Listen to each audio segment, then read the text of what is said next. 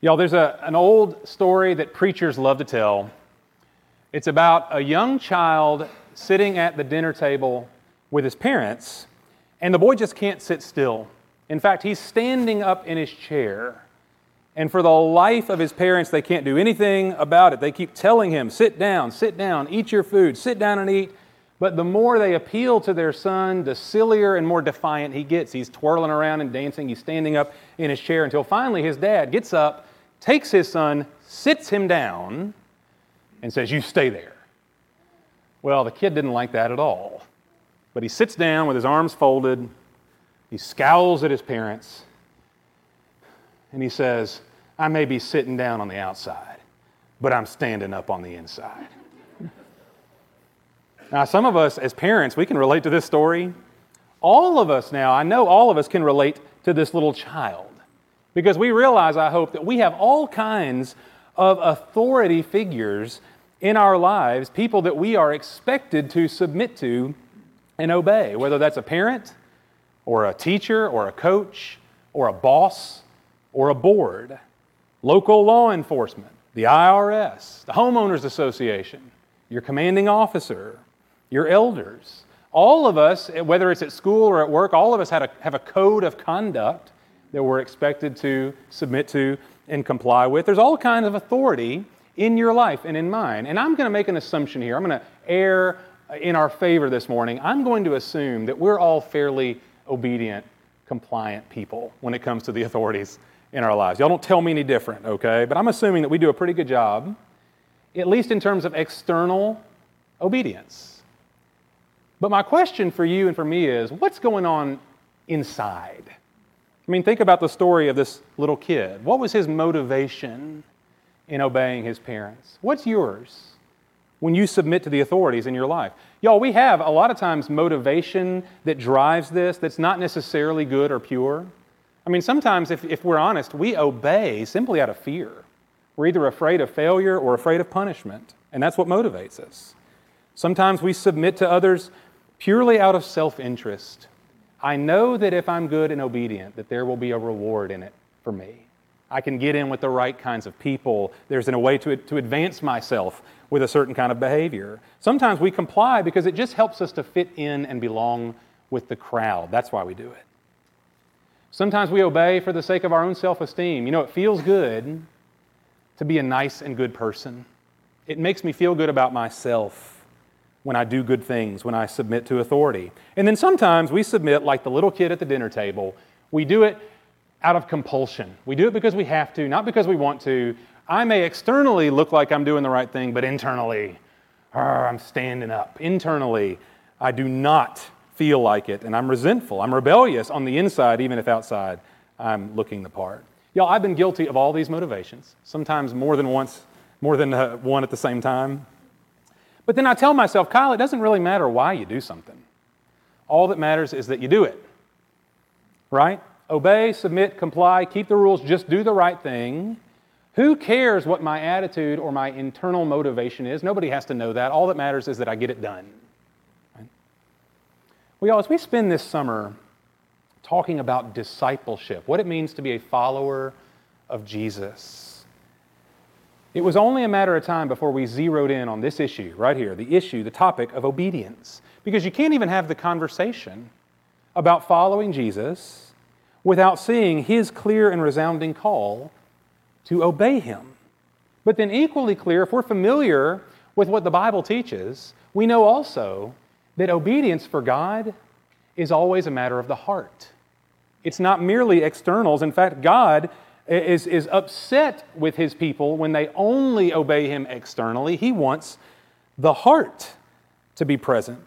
Or in the case of Jesus, he uses phrases like this. He says, it's the good tree that produces good fruit. The inside is what makes the outside count. And so when it comes to obeying Christ, it's not only the what of obedience, it's also the why. And those two things are meant to be married together. You can't have one without the other. The what and the why both matter to God. The outside as well as the inside, and especially the inside, because it's the controlling influence.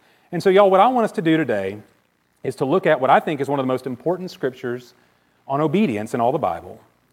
where Jesus from his own mouth is going to tell us not only what obedience is, very simply, but Jesus is also going to show us what a life of obedience looks like, what it results in, the outcome. Here in Luke chapter 6, Jesus is going to draw some very clear lines for us on this issue. So look with me, we're toward the end of the chapter here, Luke 6, beginning in verse 46, as Jesus speaks to us. He begins with a question. Why do you call me Lord, Lord, and do not do what I say? Everyone who comes to me and hears my words and acts on them, I will show you whom he is like. He is like a man building a house who dug deep and laid a foundation on the rock.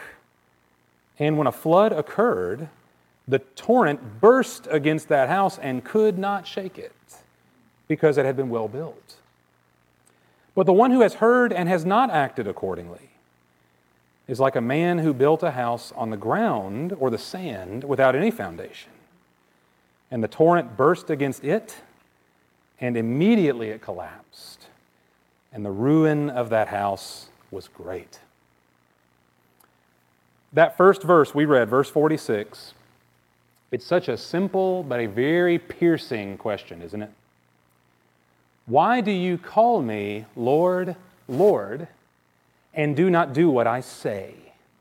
Well, for a person to call Jesus Lord, Lord with that kind of repetition, it's both an acknowledgement of Jesus' authority, and it's also an acknowledgement of a person's allegiance to him. It's both authority and allegiance. But we see that back in the time of Jesus, just as it is now, there are people who give lip service to Christ without actually giving him their allegiance. They do not do what he says. And so verse 46, all by itself, draws an essential line for us. Jesus is saying this, I think, very loudly and clearly for us. Only those who obey him will know him as Lord. Talk is cheap. It doesn't, in the end, matter what we say. If we call Jesus Lord, fine, great. But only in our obedience is he shown to be our Lord. The proof is in the pudding. Side note, it's not pudding with two D's. It's not like the pudding that you eat. It's two T's, pudding. The proof is in the doing. I always thought it was pudding. And I was wondering what was in the pudding. Now we know, okay. The proof is in the pudding, P-U-T-T-I-N-G. Don't just talk the talk, walk the walk. Some of y'all didn't know that. You know that now. You learned something at church today. All right, back on track here. I want to take the two ideas I just mentioned. I want to show, I hope, what Jesus is trying to communicate to us. The two words I use, both A words, authority and allegiance. Jesus is questioning our response here to his authority and now our allegiance. So let's take those two in turn. When we speak of Jesus' authority, we're in unique territory already. Because Jesus is the authority over all things. He is God. He has no rivals. Jesus has no one above him that he must answer to. And so this question of Christ's authority is not up for debate or decision. We don't get to vote. We simply recognize reality. Jesus is Lord. Whether we like it or not, he is Lord. Now, modern people like us, we tend to not like definitive statements like this. We don't like absolute authority. Most of us, we're kind of trained to question authority, right? But again, we have to recognize the uniqueness of Jesus, because what we say that Jesus has authority, we're not talking about just some figurehead who exists. We're talking about a certain kind of person. We're talking about the Son of God. And so it's not that Jesus is just great in terms of his authority. He's great in his character. Jesus is eternally wise, and he is entirely good. And he created us to bear his divine image and reflect his divine glory. And so when we speak of Jesus as our authority, we're speaking of a person who, when he gives us a command, he's actually giving us what is for our eternal good, because he is good. He's giving us the utmost in wisdom and righteousness to guide us because that's who He is. And so all that comes from His mouth is not just authoritative, but He's a good God who calls us to live out His goodness. We're living under His authority because it's what's best for us. So we don't question His goodness here. He is the Son of God who has shown Himself to be good in His manifestation to the world. He came and He lived for us and He died for us. We should never question not only the greatness of His authority and His power, but also the goodness of it. We live under His authority, and that's a good thing. But that leads us now to the second word, which is allegiance. See, allegiance means we don't just acknowledge that He's great and powerful, but we embrace Him from the heart. We embrace Jesus and His Word. We bind ourselves to Him. We devote ourselves to Him as Lord. It's not enough to call Him Lord, but we do what He says. Luke 6. That is allegiance. Now, y'all, at this point, Jesus, because He is the authority, He could have stopped and said, listen, I am God. You do what I say. You belong to me. You owe it to me. The end. And because He has all authority, we'd be smart at least to do it. But Jesus never leaves us there. He never tells us to blindly follow. What He does instead is He gives us a parable. And a very earthy one too, one that we can all understand because we've all been in human-made structures. We all have homes that we live in. And so Jesus gives us a parable to paint a picture for us of what life is like for the person who lives under Him in allegiance, and then for the one who doesn't. We see it in verse 47. Everyone who comes to me and hears my words and acts on them, I'll show you whom he's like. He is like a man building a house who dug deep and laid a foundation on the rock. And when a flood occurred, the torrent burst against that house, and it could not shake it because it had been well built. But the one who has heard and has not acted accordingly is like a man who built a house on the ground, or in Matthew 7, it's sand, without any foundation. And the torrent burst against it, and immediately it collapsed, and the ruin of that house was great. Now, y'all, we know because this is a parable that Jesus is not talking about houses. He's talking about building a life. One person builds his life on obedience to Christ. The other does not. The first man survives the flood. The other, of course, does not. His ruin was great. Now, at face value, we might come to a conclusion here, a very simple one. The more we obey Jesus, the stronger we become, and when bad things happen, we can withstand them. Now, there are elements of truth in that. That's not entirely wrong. But it's also, I don't think it's the point of this parable. I don't think that's what Jesus is getting at, that if you'll simply obey Him, then your life will be strong, and when bad times come, you'll be able to stand. That's true.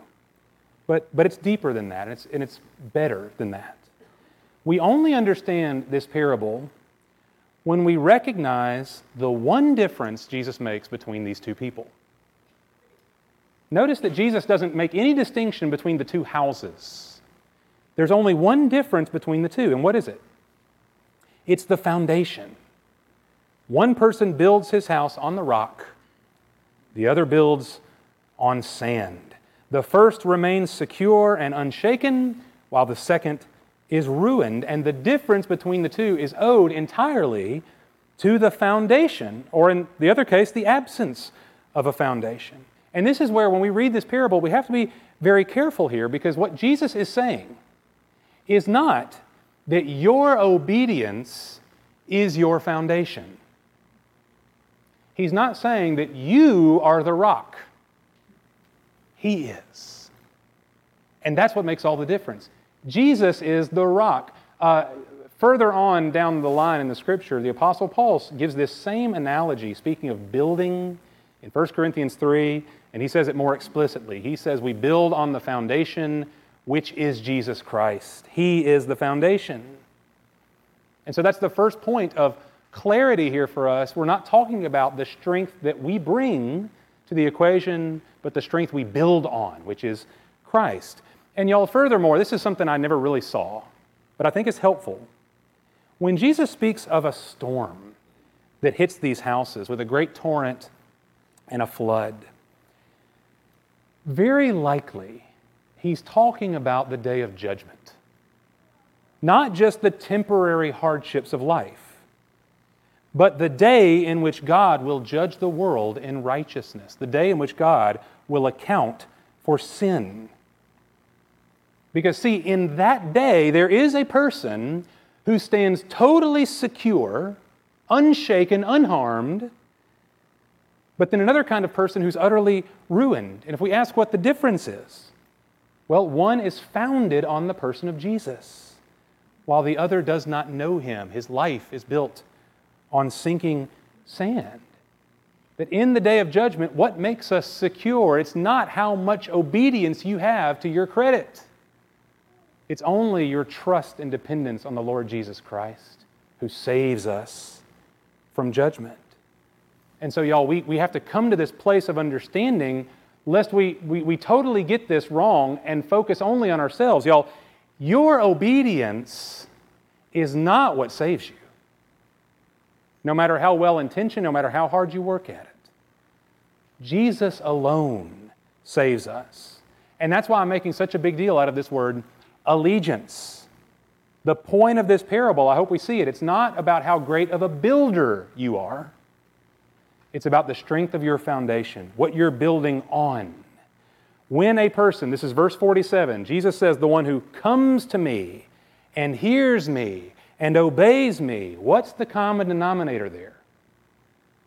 It's capital M, lowercase e. Jesus is the common denominator. He is the rock. He is the immovable and eternal foundation upon which we build our lives. And so when we speak of obedience, y'all, it's not simply a matter of opening up the book, reading the words in red, and doing my best to keep them. That's noble. That's wonderful. But that's not enough. Obedience at the end of the day is not simply an expression of moral effort. It's a life built on a person. We trust Him. We obey Him, our Savior, the Lord Jesus Christ. That's what allegiance is. We don't align ourselves with bare commands on a page. We align ourselves with a person. And so, y'all, I'm going to boil all this down the best I can for myself. Okay, maybe it helps you too. Obedience to Jesus is an act of faith. It can't be boiled down to moral effort. It's an act of faith. We come to Him. We trust Him. We depend on Him. We build on Him. And in the end, it's not the strength of your obedience that saves you and makes you acceptable to God. It's the foundation upon which you are built by faith in Jesus Christ. In fact, we could say that there is no real obedience to Jesus apart from faith.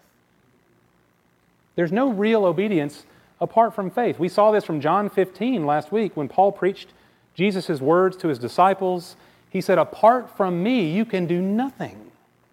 We only bear fruit for God when we as branches are attached to the vine of Christ. We have to draw our life from Him in order to bear any good fruit for Him. Obedience is an act of faith, of building a life on Christ, not on ourselves or on our good deeds.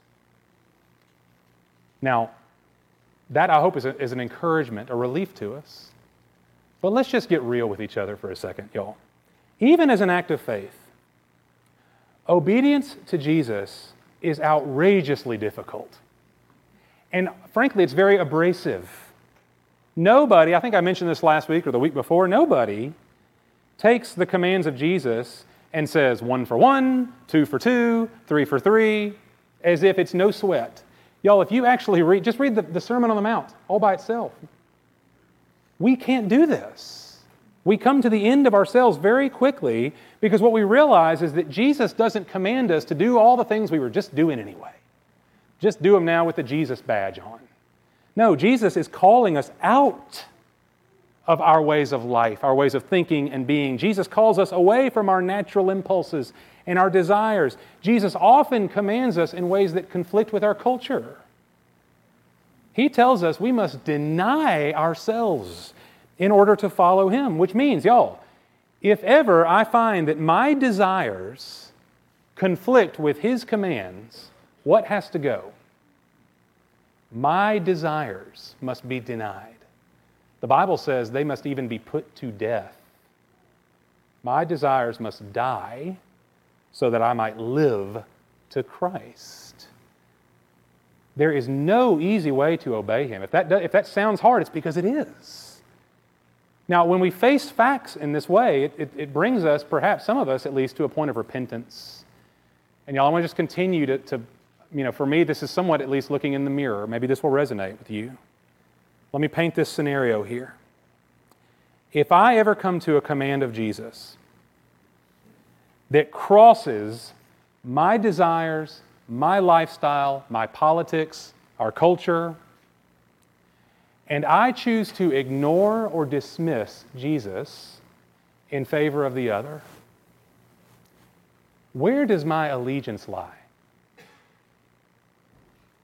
Now, I want to follow Jesus. I'm not against Jesus. I love Jesus. But only to a certain point will I obey Him. I will not obey Him if He threatens something that's more precious to me.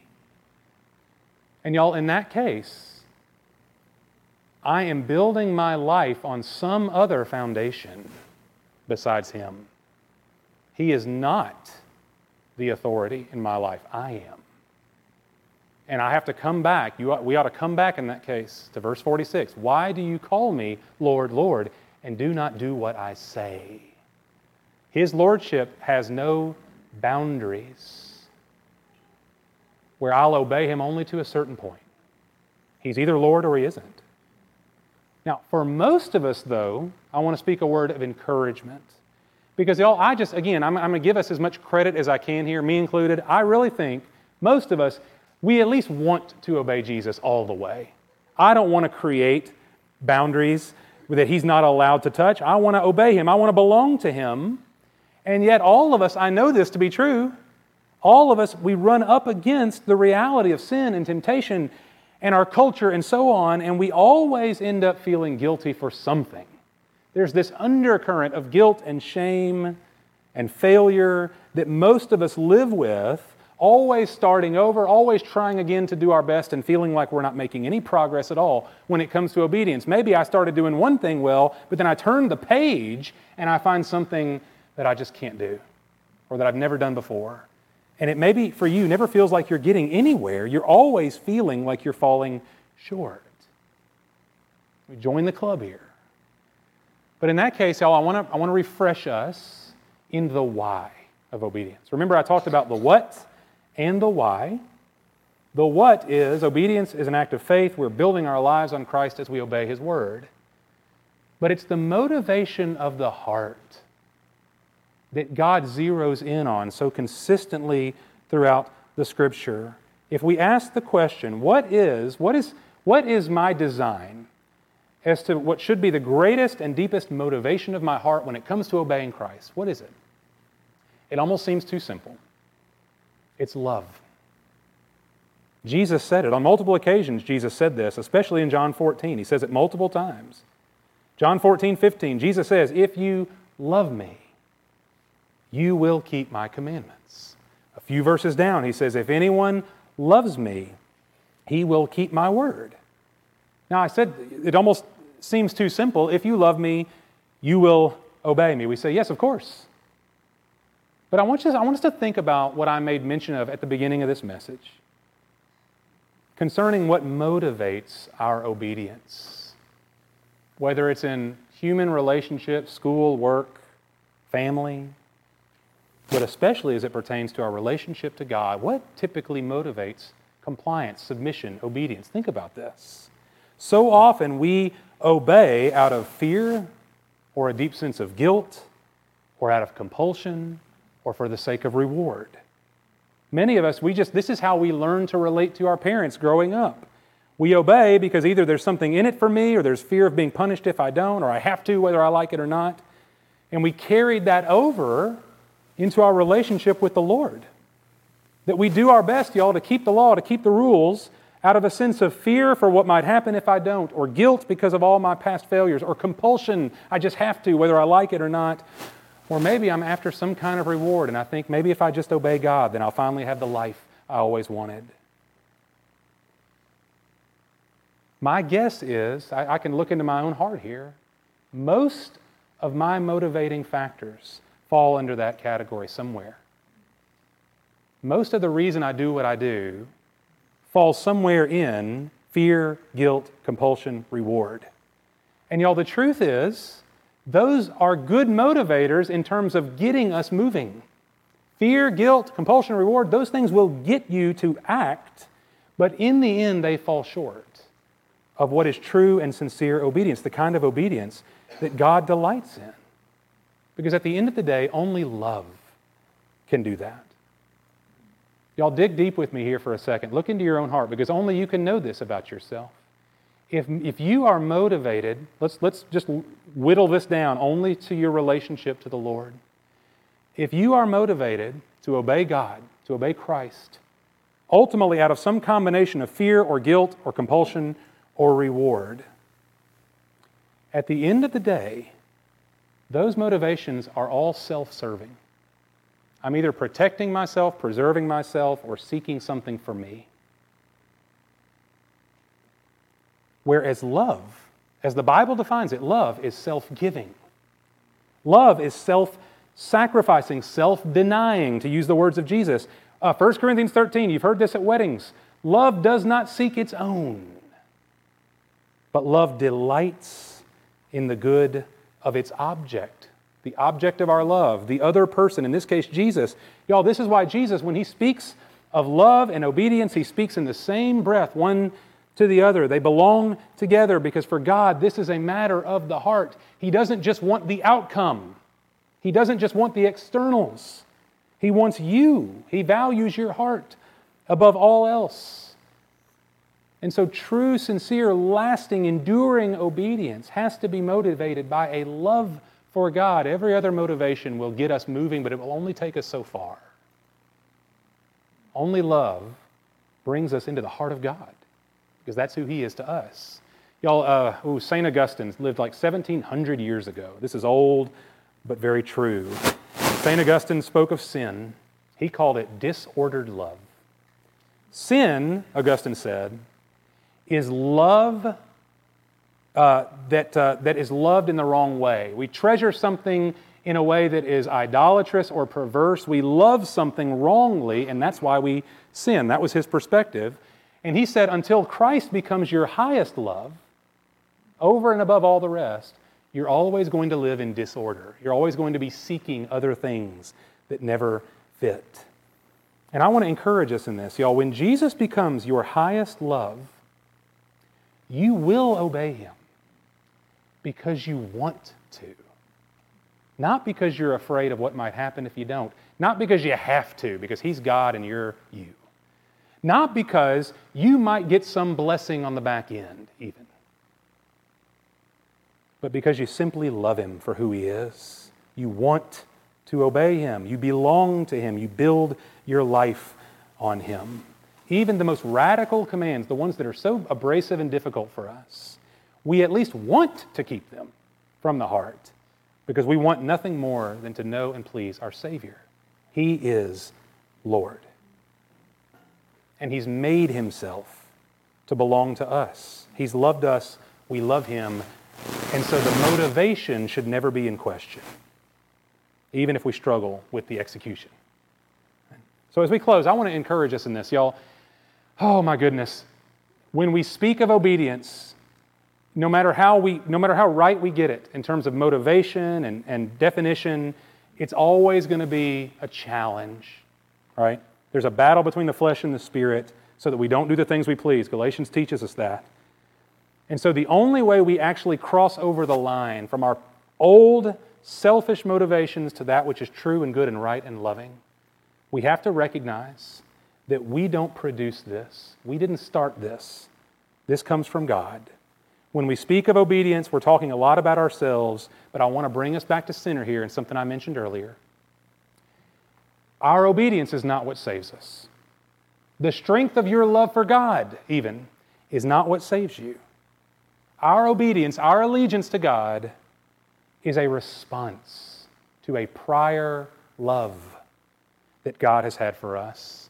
The last scripture I want us to see, 1 John chapter 4, one of my favorite verses in the Bible. Listen to this order here. In this is love, John says, not that we loved God, but that He loved us and sent His Son to be the propitiation for our sins. That word propitiation means an atoning sacrifice for sin that fully satisfies the righteousness of God. An atoning sacrifice for sin that fully satisfies the righteousness of God. Something only Jesus could do. Because Jesus alone is perfect in righteousness and able to stand in our place. Y'all, that's why we say that even our best attempts at obedience could never save us. But they don't have to.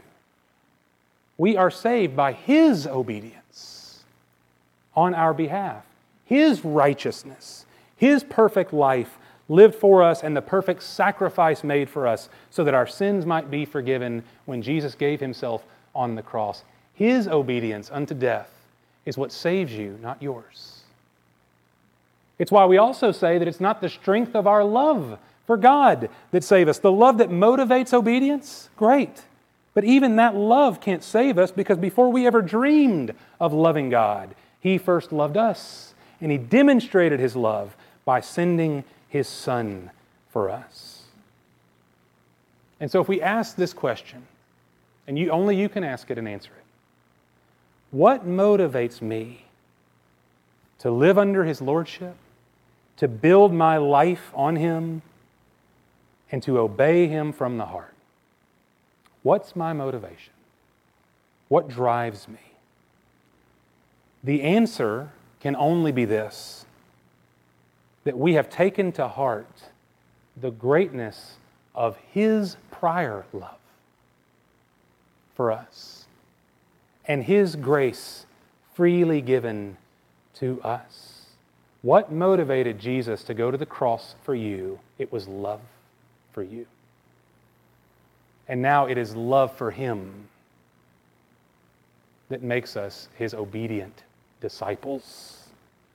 Y'all, we all humor me a poem here. It's an old one too, about 300 years old. So let's work hard with the language together. But this is too good not to share. William Cowper wrote these words. I'd love to share them before we pray. He says, "No strength of nature can suffice to serve the Lord aright. And what she has, she misapplies for want of clearer light. How long beneath the law I lay in bondage and distress. I toiled the precept to obey, but toiled without success. Then to abstain from outward sin was more than I could do. Now I feel its power within. I feel I hate it too. Then all my servile works were done, a righteousness to raise, now freely chosen in the Son. I freely choose His ways. What shall I do was then the word, that I may worthier grow. What shall I render to the Lord is my inquiry now. To see the law by Christ fulfilled and hear His pardoning voice changes a slave into a child and duty into choice. We will not obey Him without a prior love to save us and make it possible. And we will only obey Him to the degree that we see His great love and respond in kind. May we love Him with all our hearts and so live as His disciples. Let's pray.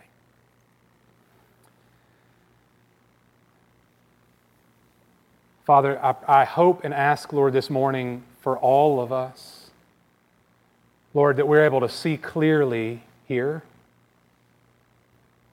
Father, understanding what obedience is, and reconciling this, Lord, with our own hearts, Lord, that it's not my obedience that saves me. It never was. It never could be. And Father, I hope we see this also. It's not our obedience that keeps us saved and makes us strong, but only the foundation, which is Jesus Christ. Everything we are is built on Him. And Father, I pray also that we would recognize, Lord, in ourselves maybe a substandard motivation. That there's something else, Lord, driving us that is not your ultimate aim. You've called us to love the Son, Jesus Christ, to love Him and therefore keep His commandments, to delight in Him, and therefore we want to do what He says, Lord, even and especially when it's very difficult, because we have seen His love for us.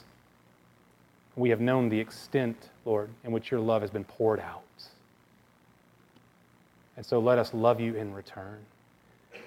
Father, this is deep water we are in as we consider what drives us, what's deep in our hearts. And so, Father, I pray against this morning, I pray against self-abasement. Lord, I pray we don't just beat ourselves up over and again for our failures, but that we come in a fresh way, a new way, to the Savior, Jesus. And Lord, we would just ask you this morning that you would help plant in our hearts the right motivation, what is good and true, so that we might obey you, Lord, for the right reasons. And that we might receive, Lord, the good fruit in our lives that simply comes from loving you and giving ourselves for you.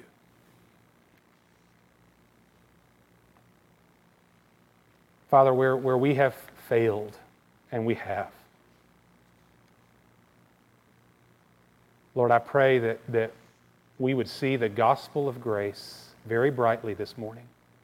Jesus, who never says, "Away from me," each and every day because we've failed, but He brings us near. Come to me.